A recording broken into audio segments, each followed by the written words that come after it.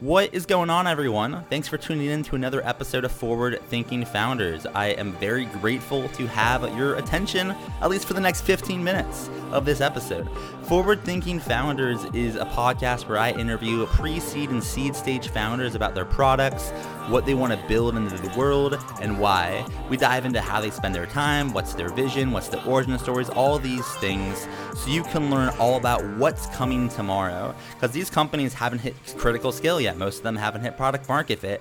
These are just early stage companies, and the big question is, what can this be? And in this podcast, we bring that out. So with that, I really hope you enjoy your time listening to today's episode. And I've already done 200 plus, so if you like this one, listen to some of the other ones, like with Imadi Kund, Austin Allred, Leah Culver. We have great interviews, so check it out, enjoy the repository, and for now, let's get into today's episode. Here we go. All right, how's it going, everyone? Welcome to another episode of Forward Thinking Founders, where we talk to founders about their companies, their visions for the future, and how the two collide. Today, I'm very excited to be talking to Marco Hojan, who's a co-founder of Taya. Welcome to the show. How's it going? Hi, Matt. Oh, perfect. So I'm calling. Actually, I'm on the line from Ljubljana, Slovenia. Nice weather here. We have snow already, which is very, very soon, but still, it's nice. I can't wait to start skiing.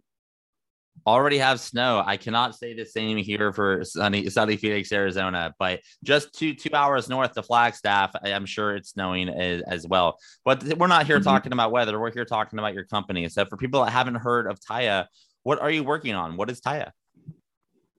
So we're a cloud-based translation platform, sort of a one-stop shop for all your translation needs. We're mostly focused. We're a B2B platform focused on medium to big size companies.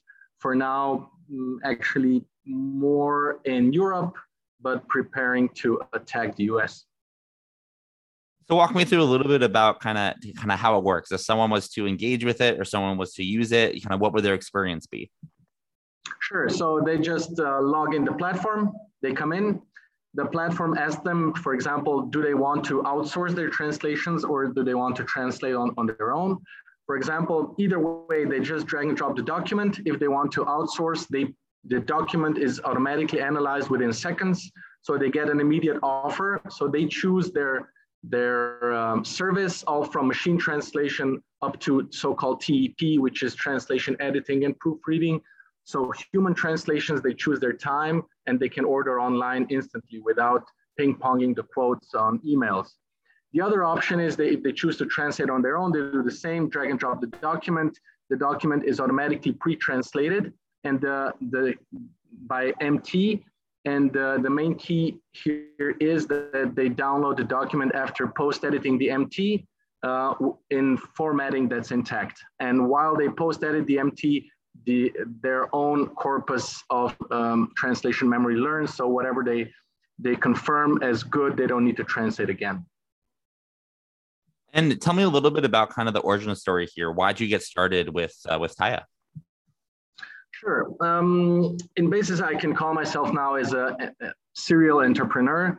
So I started, I ran many companies. I started with a marketing agency, then continued with sailing tourism, and then that led into a sailing school, and that led into a language school, and that led into translations, because within the language school, we got first demand for translations. So we opened a so-called traditional translation agency. We figured that we only compete with price.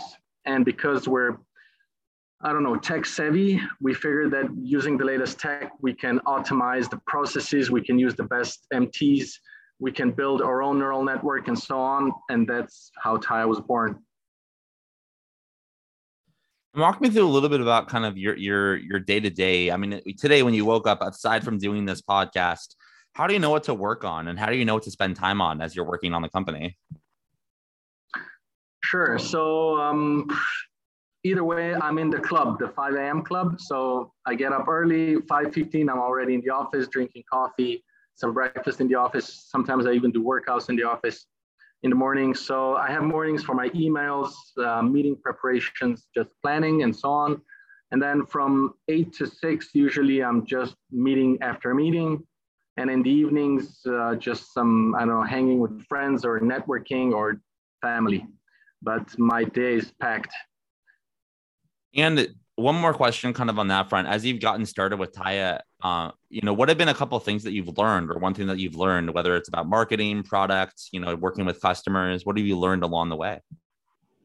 Many things. First, it's the first company where we really use the so-called Motivation 3.0 techniques, which are connected to Scrum, Lean, Agile. So our teams are very autonomous. Knowledge is very important, purpose, mastery, and so on.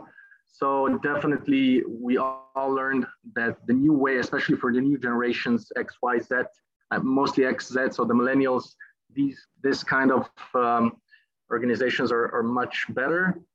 Secondly, just a lot about the translation market. Now I see that the companies are no longer treating translations as a cost, but more as a sales propeller. So companies that work internationally are now learning that localizing can really boost their sales.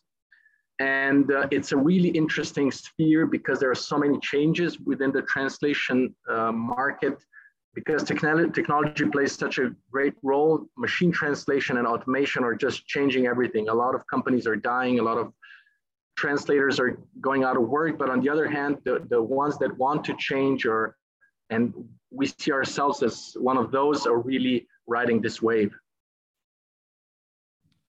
And then kind of, as you're working on the company, I'm curious, day to day, month to month, year to year, decade to decade, what is the decade or two vision for this? Or if you were to kind of look out in 10, 20 years, what does the world look like when Taya becomes a huge company?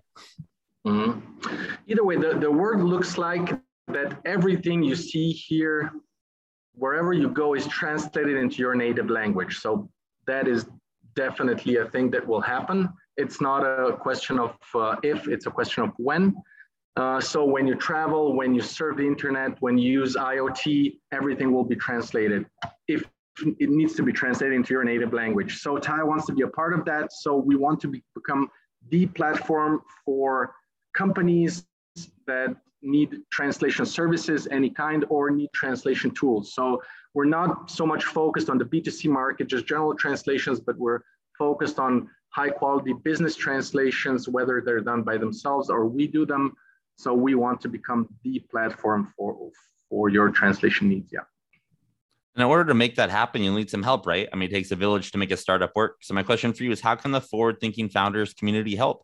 Are you hiring, raising money, looking for customers, beta testers? How can we assist? So either way, we're now in our new founding round. So last year we received a pre-seed fund of 1.2 million. Now we're raising 3 million. Either way, so my advice for the community is, if you're working internationally, try localizing, and you'll see how your SEO optimization goes up, SEO positions, how your sales can go up. And on the other side, just try using our platform. Go to taya.io, try it out. It's free to use, and then you'll see how you can help yourself with it. And then for my last question, if someone wants to learn more or find you online, what's the website one more time? Do you have, social media or an email address? Kind of how can someone learn more about the company? Sure. The website is taia.io, taya.io. The same is my email, marco@taya.io. You can add me on LinkedIn or just write me an email. Entrepreneurs, we know that we're always open for new suggestions. As entrepreneurs, we have our eyes open for different opportunities. So I think every entrepreneur is always open for new connections, and so am I. Cool. Well, thank you so much for coming on to the podcast. I really appreciate it. Thank you, Matt, for the invitation.